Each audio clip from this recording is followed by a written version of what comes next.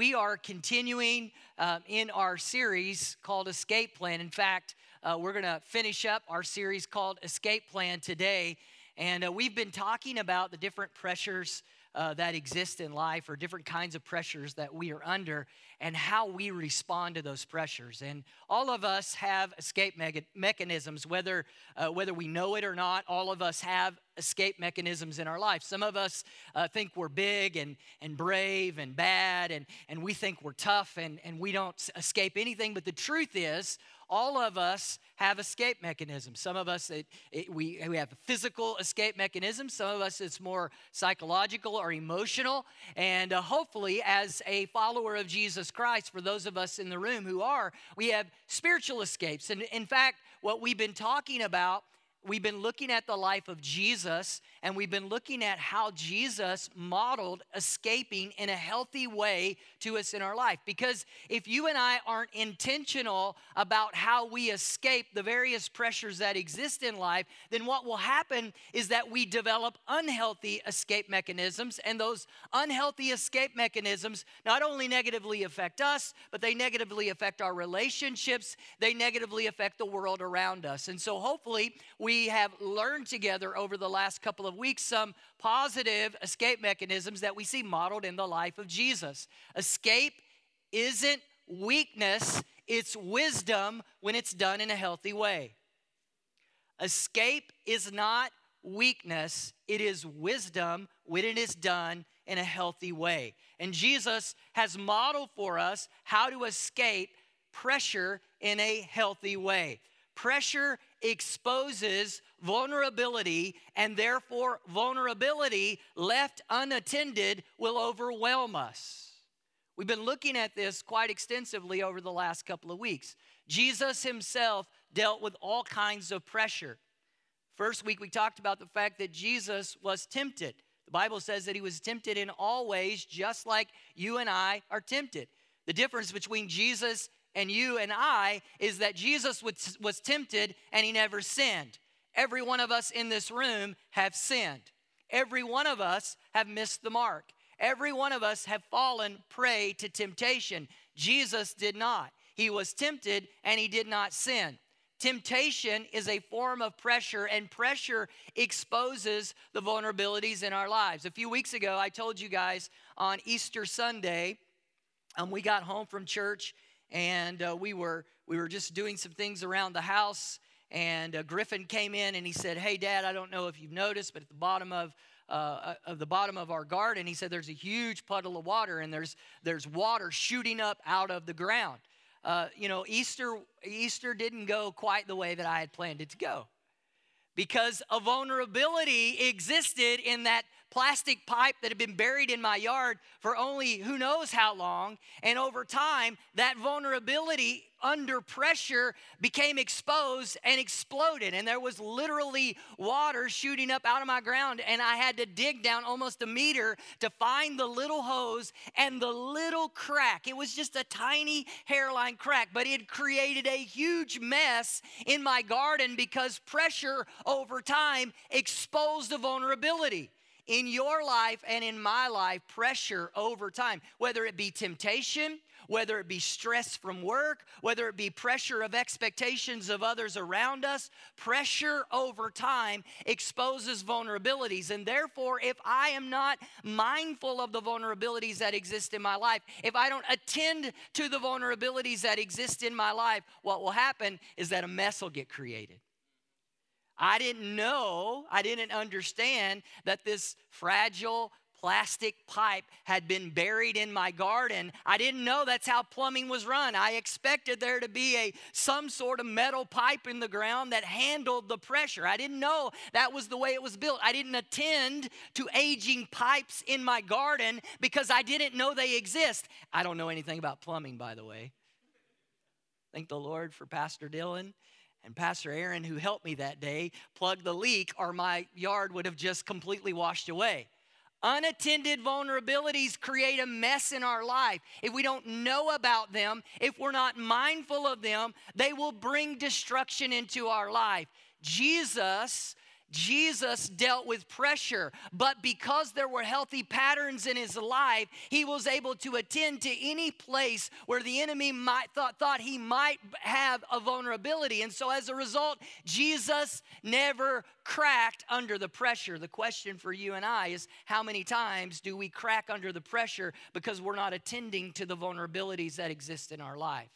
In Matthew chapter 4, verses 12 through 16, it says this: Now, when he heard that John had been arrested, this is talking about Jesus. When he heard that John had been arrested, he withdrew into Galilee. And leaving Nazareth, he went and lived in Capernaum by the sea in the territory of Zebulun and Naphtali, so that what was spoken by the prophet Isaiah might be fulfilled. The land of Zebulun and the land of Naphtali, the way of the sea, beyond the Jordan, Galilee of the Gentiles, the people dwelling in darkness have seen a great light, and for those dwelling in the region and shadow of death, on them a light has dawned. Again, this is a story about Jesus. This is early in his ministry. And as he is in his ministry, he's in Nazareth, he's in this place, he's doing ministry, he's really productive. All of a sudden, he finds out about the fact that John the Baptist has been arrested. And when he finds out that John the Baptist has been arrested, the Bible says that he withdraws from what he's doing and he goes to this other place. He attends to the vulnerability that all of a sudden exists in his life, because Jesus literally was in danger at this point. And so being in danger and his ministry being in danger, being under that pressure, the Bible says that he hears about this, and so he leaves where he is and he physically takes himself somewhere else. You see, Jesus' pattern of escape intentionally aligned him with God's purposes. I could have read you passage after passage after passage this morning about Jesus withdrawing when he was under pressure. I could have read you several examples. In fact, the Bible says that often Jesus would get away from the crowd and he would go away to a lonely place or a desolate place or the mountain, or he would go to the wilderness and he would get alone so that he might pray and so that he might be refreshed. I could have read you multiple passages this morning, but the reason I read you this passage is because it shows very clearly a pattern that existed in the life of Jesus. And this pattern is this: is that when he was under pressure, when he was under threat, when things were mounting in his life, that instead of allowing that vulnerability to create a brokenness in him, that he withdrew so that he might be aligned with the will of the Father. What I read to you, the writer says very clearly that Jesus went to a specific place, and I found it so fascinating. It says that Jesus went to this specific place, and by going to this specific place, he was actually fulfilling prophecy. If there's nothing you have heard or will hear this morning, I want you to hear this. Everything that you read in the Gospels about Jesus exposes the fact that Jesus lived an incredibly intentional life.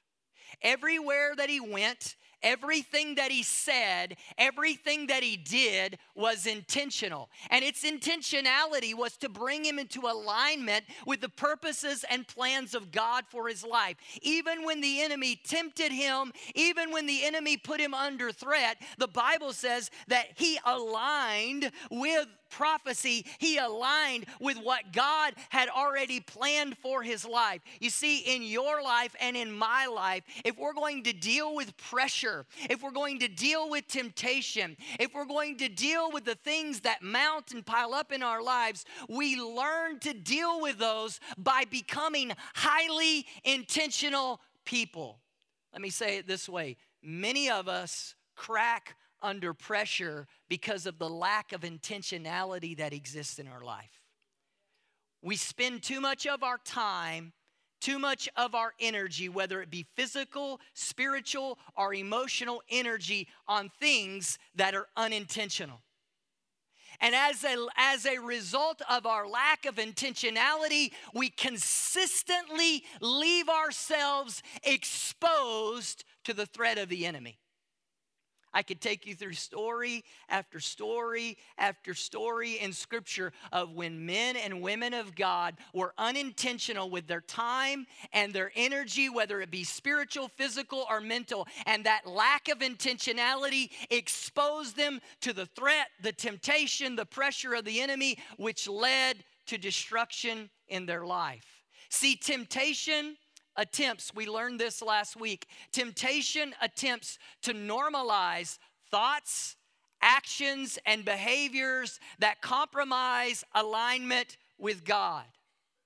Temptation attempts to normalize thoughts, actions, and behaviors that compromise alignment with God. That's what the enemy is trying to do. He's trying to get you to normalize things that take you away from God's purpose, His plan, His destiny, His word, the things that He has said about you, the promises that have been declared over your life. He's trying to get you to normalize coming into agreement with disagreement over God's word in your life. And unfortunately, because of lack of intentionality in my life, because I flippantly spend my time, I flippantly spend my emotional energy, my spiritual energy, my physical energy on just whatever happens to come along that day, I leave myself exposed to the work of the enemy. Jesus, on the other hand, lived his life in continual intentionality, aligning with what God had said about him and what God's purpose for him was. Jesus, he showed us an example of how we overcome pressure. I read over the last couple of weeks from 1 Corinthians chapter 10 in my message, and we're going to look at that again and go a little bit deeper into 1 Corinthians chapter 10 because, you know, here at North Place, we're not going to give you scripture without context, and we're not going to let you use scripture as a bumper sticker, a meme that you post on your social media. We don't just do that. We understand what we're talking about when we talk about scripture. Scripture isn't a self-help slogan. It's not a verse that I just grab and just apply it any way that I want. And so it's important to us that we understand. So we're gonna dig into 1 Corinthians chapter 10 a little bit so we make sure we understand what we're talking about when we read verse 13, and it says, "No temptation has overtaken you that is common to man. God is faithful, and he will not let you be tempted beyond your ability, but with temptation he will also provide the way of escape that you may be able to endure it." That sounds like a powerful verse of scripture. It empowers me when I understand that God isn't going to leave me without escape. Instead, the Holy Spirit living inside of me provides within me the capacity that I need to overcome any temptation, any pressure. But I have to understand it in light of 1 Corinthians chapter 10. What is the writer really talking about? See, it's important that I understand that my threshold, that your threshold for pressure is not the problem. It's your pattern of addressing it that's crushing you. Temptation isn't the problem. It's how you deal with it that is the problem. The pressure from work, I love you, don't get mad at me. Don't leave the church, at least over this. Don't leave the church. It's not pressure at work that's the problem. It's how you handle it. I know the world, I know social media, I know everything in the world wants you to believe that you're a victim, that you should be paralyzed by anxiety and fear. I know the world wants you to lose your agency and to feel like you're just crushed under everything and that the problem is the pressure. The problem's not the pressure. That's the lie of the devil. He wants to steal your agency. He wants you to be a victim. He wants you to have that label, and he wants you to wear it everywhere you are, and that label defines you, and you're powerless, and you're a victim to the world. The enemy, the slave master, that's what he always does. The slave master always steals your agency. Understand, everything that disempowers you is not from God, it's from the devil. Any label, any mindset, any mentality that makes you a victim is not from God. It doesn't mean you haven't been victimized. It doesn't mean bad stuff hasn't happened to you, but that's not your identity. The enemy, however, wants it to be your identity. He wants it to be your label. He wants you to feel disempowered. He wants you to have that weight that you wear on yourself that says that you're powerless. On the other hand, what God has said about you is that, hey, there's no pressure.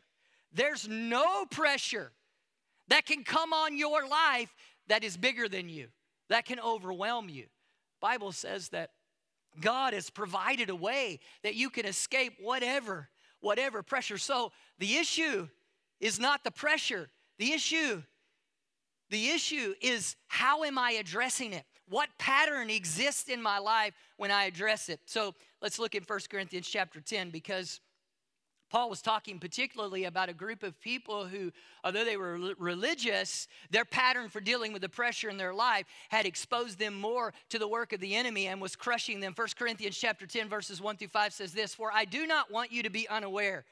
If you go read that in original language, I like it. You can translate that word a lot of ways. I don't want you to be unaware. I don't want you to be ignorant. I wish this version would have said it that way, because that's the way I like to say it. I don't want you to be an idiot about this. I don't want you to lack understanding about this particular issue, brothers and sisters. Our fathers were all under the cloud and all passed through the sea, and all were baptized into Moses in the cloud and in the sea, and all ate the same spiritual food and all drank the same spiritual drink, for they drank from the spiritual rock that followed them, and the rock was Christ. Nevertheless, with most of them, get this, with most of them, God was not pleased, for they were overthrown in the wilderness. Now, for those of you who may not be aware, Paul is addressing this. He's particularly addressing the Jewish people who had become Christians. And he's saying to them, because many of them were drawing on their identity as Jews to be the security in their relationship with God, and yet many of them were being overwhelmed with sin and overwhelmed with brokenness in their life, although they had this spiritual and this religious heritage. And Paul, in writing this letter to them, says, listen, our forefathers, they had Moses, they had the law, they went through, they were led out of Egypt, they were led through the wilderness in the promised land. And I don't know if you've ever read this story before, but it's kind of crazy. They had this rock that literally went around with them everywhere they went. And when they didn't have water, water came out of the rock. That's crazy, right? It's crazy, right? Paul says, look, they had this spiritual rock, and oh, by the way, that rock really was Christ. They had all of this testimony of truth. They had all of this knowledge. They had all of this information. And yet, even though they had a testimony, even though they had a heritage, even though they had a promise, even though they had a magic rock that gave them water, they still screwed up over and over and over again in the wilderness. What in the world? I don't know, guys. If I had a magic rock following me around everywhere, I don't know that I would have a hard time trusting God. I like to think that, right? If I drove to work and got here and there's this magic rock coming behind, I'd like to think that I'd be able to go to work that day, and no matter what bad stuff happened, I would be able to trust God because I got a rock. Like, let this sink in a little bit. Hello? And load shedding wasn't a problem because they had this pillar of cloud by day and fire cloud at night. Turn off the power, Egypt. I don't care. I got a fire cloud. And Paul is saying, look, if people who have fire cloud, if people who have magic rock, if people who have a heritage going all the way back to Moses, cracked under the pressure, what about me and you? Because here's the deal. Magic fire cloud, magic rock, heritage going all the way back to Moses, it isn't going to help you. It isn't going to help you if you're not aligned with who your real source is. You're going to get confused. You're going to fall under the pressure. See, the vulnerabilities that lead to compromise expose the extent of our relationship with the Father. Some of us have fooled ourselves. We have said, well, if God will answer this prayer for me, I'll never fail him again. God, if you'll do this for me, I promise you I'll never do that again. Please don't raise your hand, but how many of you have ever said that to God? And then you ended up doing it again and again. And God, if you just come through for me right now. God, in the same way that you came through for Moses, you are the God of Abraham, Isaac, and Jacob. God, you're my Father. Now I need a fire cloud right now. If you'll just give me a fire cloud, I'll never fall again. And fire clouds blazing bright. The heritage is still there. The story of when God answered that last prayer and the one before that and the one before that. They're the song of your life. They're the testimony of your story. And yet you're staring into your situation right now and you're questioning, where is God? Why isn't he doing this? Why am I facing this? Vulnerabilities that lead to compromise expose the extent of my relationship with the Father. These people had God's provision over and over and over again, and yet they still had a dysfunctional relationship with God. Overcoming pressure in our life, escaping pressure, escaping temptation doesn't come through having our wishes granted. It doesn't come even through having our prayers answered. It comes through relationship with God. History has taught you, history has taught humanity that God can answer their prayers over and over and over again. If they don't have right relationship with him, their hearts will still be vulnerable to pressure. These people had all of the testimony in the world, and yet they still struggled with hearing God. Here's the thing, friend. God makes it very clear to us, you and I, if we have right knowledge without right boundaries, it's going to equal wrong relationships in our lives. If we have right knowledge without right boundaries, it's going to equal wrong relationship in our lives. I want you to guys go back for me for the slide in 1 Corinthians chapter 10, verses 1 through 5. I'm going to read it again because I want you to hear this. I want to read this to you again. For I do not want you to be unaware, brothers, that our fathers were all under the cloud. They all passed through the sea. Were all baptized into Moses in the cloud and in the sea, and ate the same spiritual drink, and all drank the same spiritual drink. For they drank from the spiritual rock that followed them, and the rock was Christ. Nevertheless, with most of them, God was not pleased, for they were overthrown in the wilderness. You see, you can have right knowledge.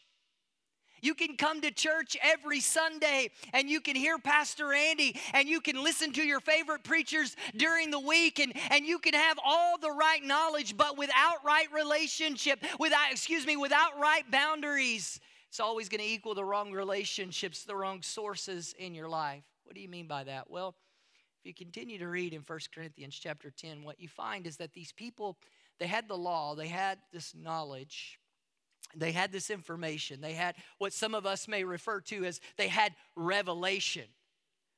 They had clear revelation and they had provision.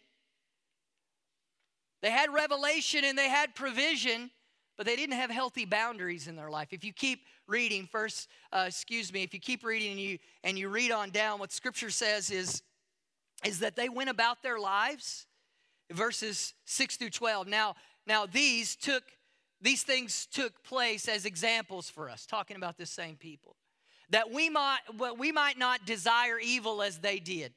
Do not be idolaters. Wait a second. People who God had provided manna in the wilderness, the law of Moses. Remember, light fire show on the mountain. God gave them the direct word. God showed up and said, hey, I'm here. I'm going to be your God. Let me demonstrate that to you by leading you. There's going to be a pillar cloud by day and fire by night. You can see that. Let me provide for you manna in the wilderness. Let me give you a magic rock that gives you water. And yet these people continued to struggle with idolatry. Think about it. Do not be idolaters, as some of them were. As it was written, get this, the people sat down to eat and drink and rose up to play. What? The people sat down to eat and drink and rose up to play. They'd pull up to the table and eat their manna, and then they would get up and play. What is he referring to when he says they would get up and play? They would drink out of the cup where the water came out of the rock. They would eat their manna, and then they would get up, and with lack of intentionality, with lack of maturity, they would go play with things they weren't supposed to be playing with. Think about the irony of this for a moment. God had provided all of this in their life. God was clear and obvious in their life, and yet they still got up to play. We must not indulge in sexual immorality as some of them did. And 23,000 fell in a single day. We must not put Christ to test. As some of them did and were destroyed by serpents, nor grumble as some of them did and were destroyed by the destroyer. Now, these things happened to them as an example, but they were written down for our instruction. Oh, it's not by accident, honey. All these things are written for a reason. It's written for a reason about how we live our lives with carelessness, how we run our mouths with carelessness about a God who's provided manna in the wilderness.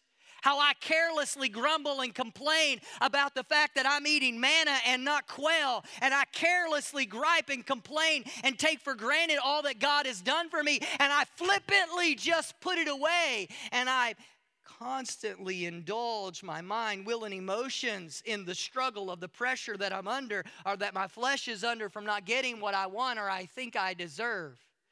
All of this was written down for a reason, and the reason is so that we're not destroyed as they were destroyed. So many of us we're singing that song about Egypt, and I'm coming out, and we're just like them. Yeah, we're coming out of Egypt, but we're being destroyed in the wilderness because just like them, we're carelessly getting up to play in spite of the provision. Just like them, we're practicing idolatry. Just like them, we're grumbling and complaining. Now, these things happened to them as an example, but they were written down for our instruction, on whom the end of the ages has come. Therefore, let anyone who thinks he stands take heed lest he falls. Now, remember, this entire passage is centering around this idea that no pressure can come into your life that has the power to destroy you. And Paul is saying, hey, if you're going to stand against the pressure that's in your life, if you're really going to take a stand, if you're really going to overcome the vulnerabilities in your life, then guess what? You can't behave like those forefathers who practiced idolatry, forefathers who behaved like children or were childish in how they handled the provision and the promises and the declarations that God had made about the people who came before you, who in spite of having the name of God on them still practiced idolatry, who although having God providing for them weren't satisfied and continued to gripe and complain, who allowed pressure to be something they indulged instead of something they resisted.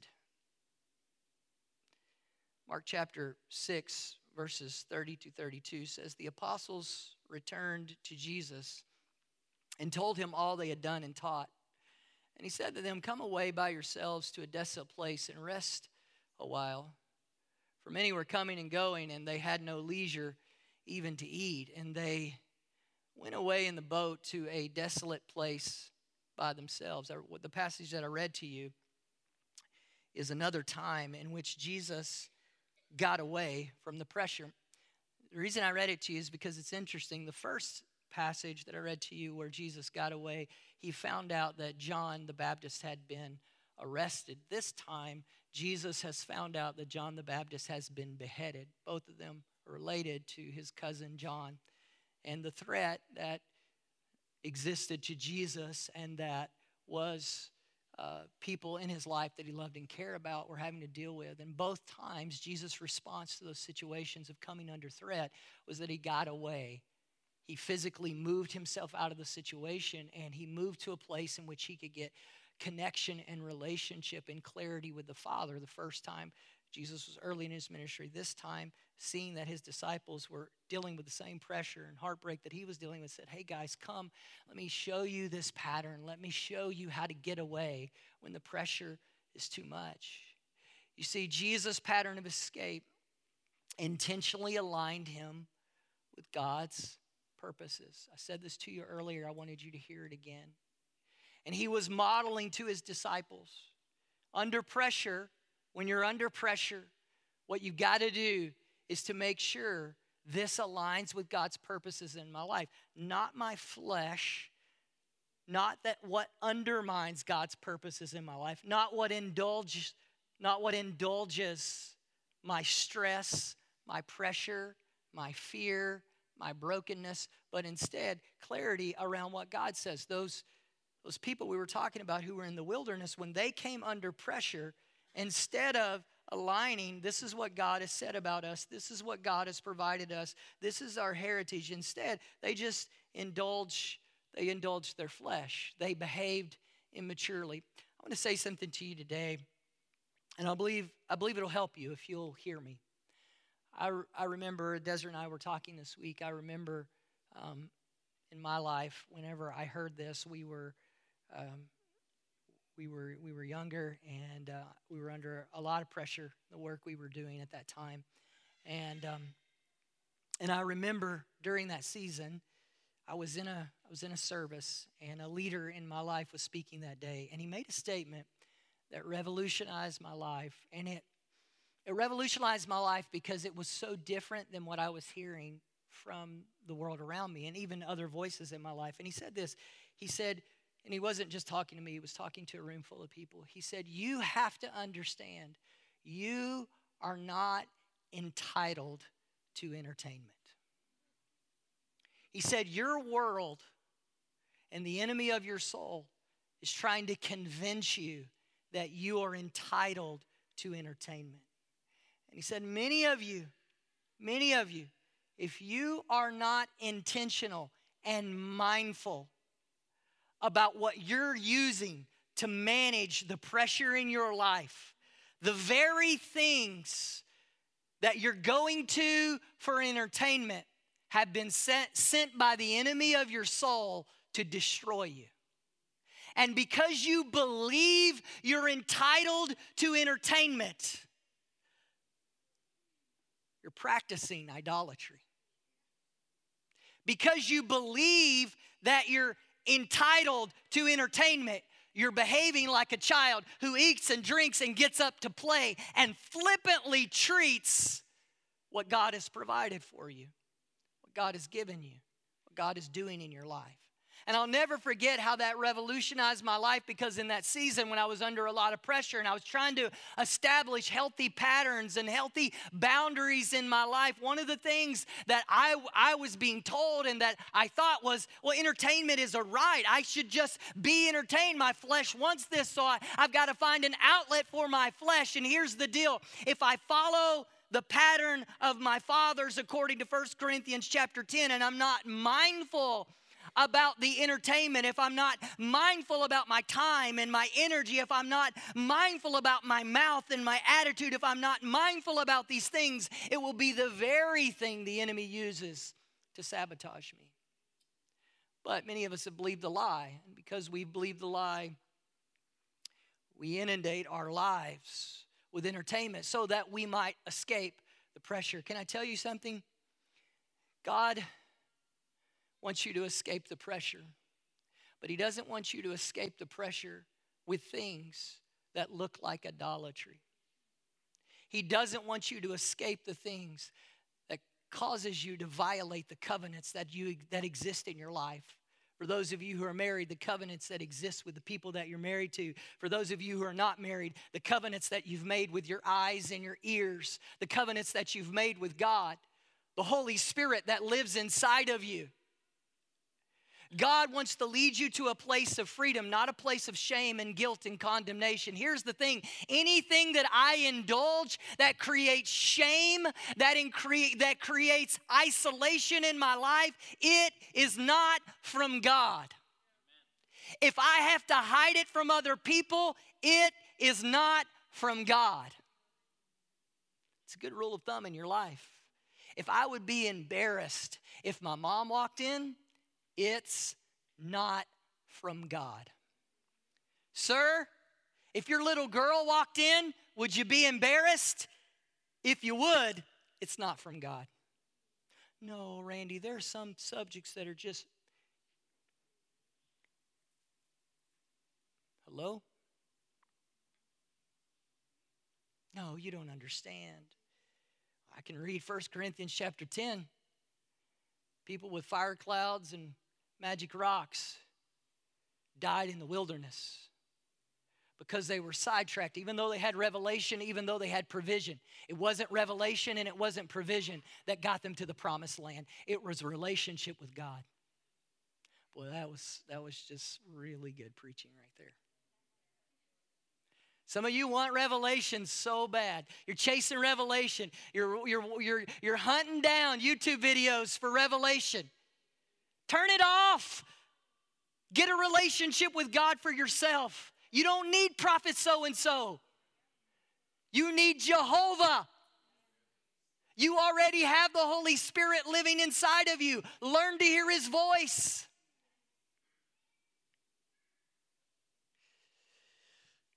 Many of us have allowed ourselves to be commodified by the enemy, and we've fallen into his pattern of escape that is not healthy. Jesus' pattern of escape was not checking out, it was checking in. And unfortunately, friend, many of us have fallen into a pattern in our lives that we believe escaping the pressure of temptation, the pressure of work, the pressure of family means that I have to check out. Can I tell you something? Anything that causes you to disengage, that causes you to check out in a way that isolates you from other people or robs other people of your blessing and your voice in their life is not from God. We've believed the lie of the devil that, I just have to chill. Where has that gotten you? Where has it gotten me? What has it produced in my life? Has it healed me? Has it healed my relationships? We've believed a lie from the devil. Jesus, yes, he broke away, but he didn't just break away so he could play. He broke away so he could be with his Father. He didn't break away so that he could indulge his lust. He didn't break away so that he could indulge his lower self. No, he broke away to escape the noise of the enemy so that he could come in tune with his Father and be refreshed and renewed. And being refreshed and renewed didn't come from idolatry. It didn't come from things that would produce shame and brokenness in his life. It came from communing with God. Some of us have believed a lie that it's okay. Some time ago, several months ago in my sermons, I talked about, and we read through many verses of Scripture, and I showed you this over and over and over again. A part of the process of the enemy's work in our life, and I believe it is the moment that we live in. Everything in our world is convincing us that we need to numb ourselves. And you read it over and over again in Scripture, the enemy would attack God's people, and what he convinced them to do, if I can't overcome them, let me convince them to numb themselves. Because if they numb themselves, now they're vulnerable. Many of us spend so much time numbing ourselves. And we think that numbing ourselves is somehow healing ourselves, but that's not at all what Scripture teaches us. When Jesus went to the wilderness to be with the Father, he wasn't going there to check out. He was going there to check in. God, what are you saying? What is truth in this situation? What is your word? I understand that I feel this. My cousin has just been beheaded. My life is under threat. It feels like it's not my time. God, what do you say? Who am I? What am I supposed to do in this situation? He removed himself from the noise to restore the rhythm of communion with the Father. And really, friend, that's the question. It's the question I have for you this morning. What does communion look like in your life? Oh, Pastor, communion is that thing that we do on the first Sunday of every month. Yes, we as a community, we practice the Lord's table on the first Sunday of every month, but that's not what I'm talking about. I'm talking about where are you communing in your life? What are you communing with? Who are you communing with? Your alone time, your checkout time, your chill time. What is it communing with? Is it communing with a spirit that's adding to your grumbling and complaining that just makes you more depressed, more upset, more angry, more bitter, more disenfranchised, more feeling like a victim? Is it communing with a spirit that speaks to your brokenness and your insecurities? And yes, it looks like you're fulfilling your lust, but what it's really doing is telling you that you're not enough, and that you're not attractive enough, and that no one loves you, and no one's... Come on, somebody. Are you with me today?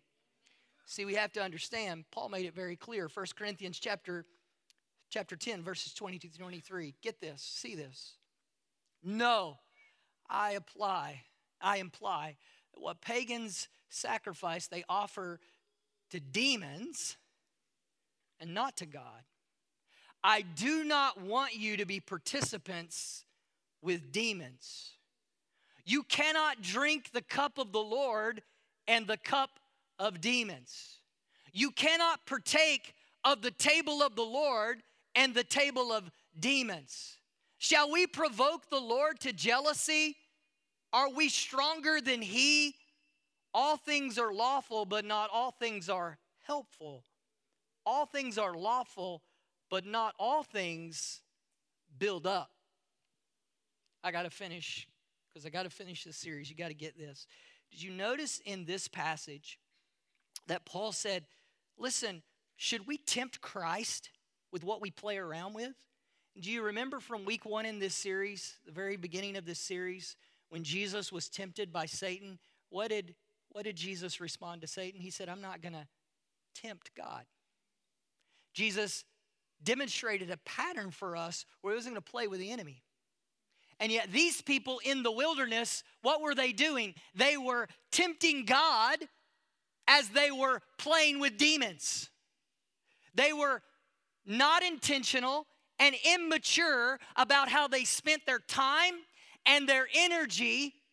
And as they were not intentional and immature in how they spent their time and their energy, they became subjected to the pressure of the enemy. And the Bible says they were lost in the wilderness.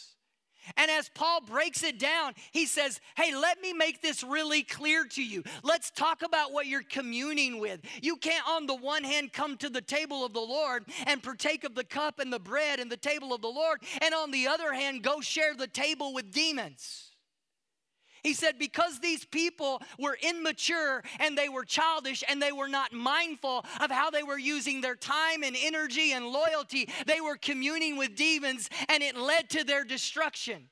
Why are we confused? If you commune with devils, what do you think you're going to reap in your life? If I fill my mind with garbage, what am I going to reap in my life? If I watch 26 hours in a 24-hour day of Netflix nonsense that dishonors God and other human beings, what do I think it's going to produce in my life?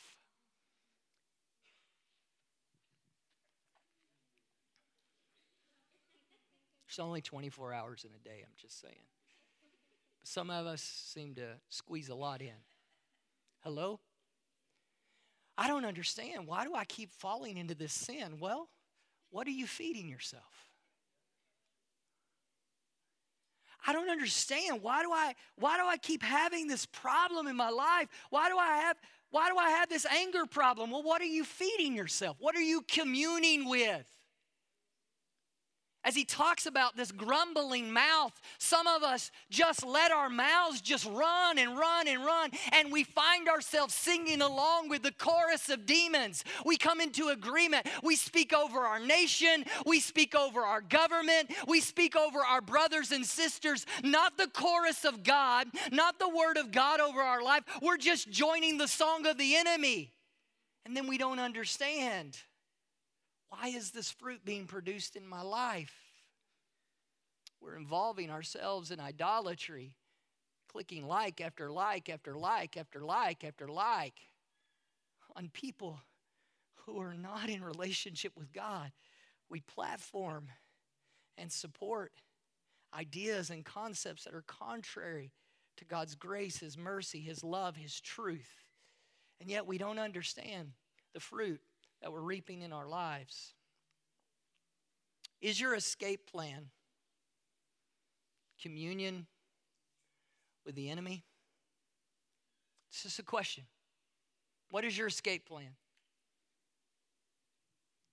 Is your escape plan communion with Hollywood or Bollywood or wherever else? Is your escape plan communion? Oh, it's not bad, Pastor. Yes, it's a little bit spiritual, but it's not a big deal. I like those scary shows. I mean, it's murder, mayhem, witchcraft. I don't take it seriously. Well, you may not take it seriously.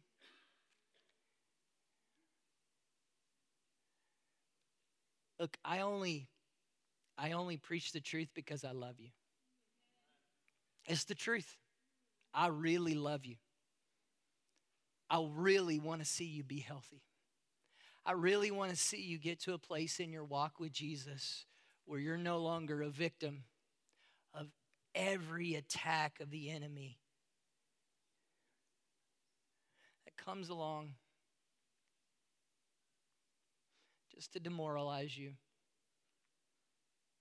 just to rob you of your dignity, just to reinforce the lie that you're not good enough, that you're not chosen. I love you. It's because I love you, not because I want your harm. It's because I want your good, that I'm telling you the truth.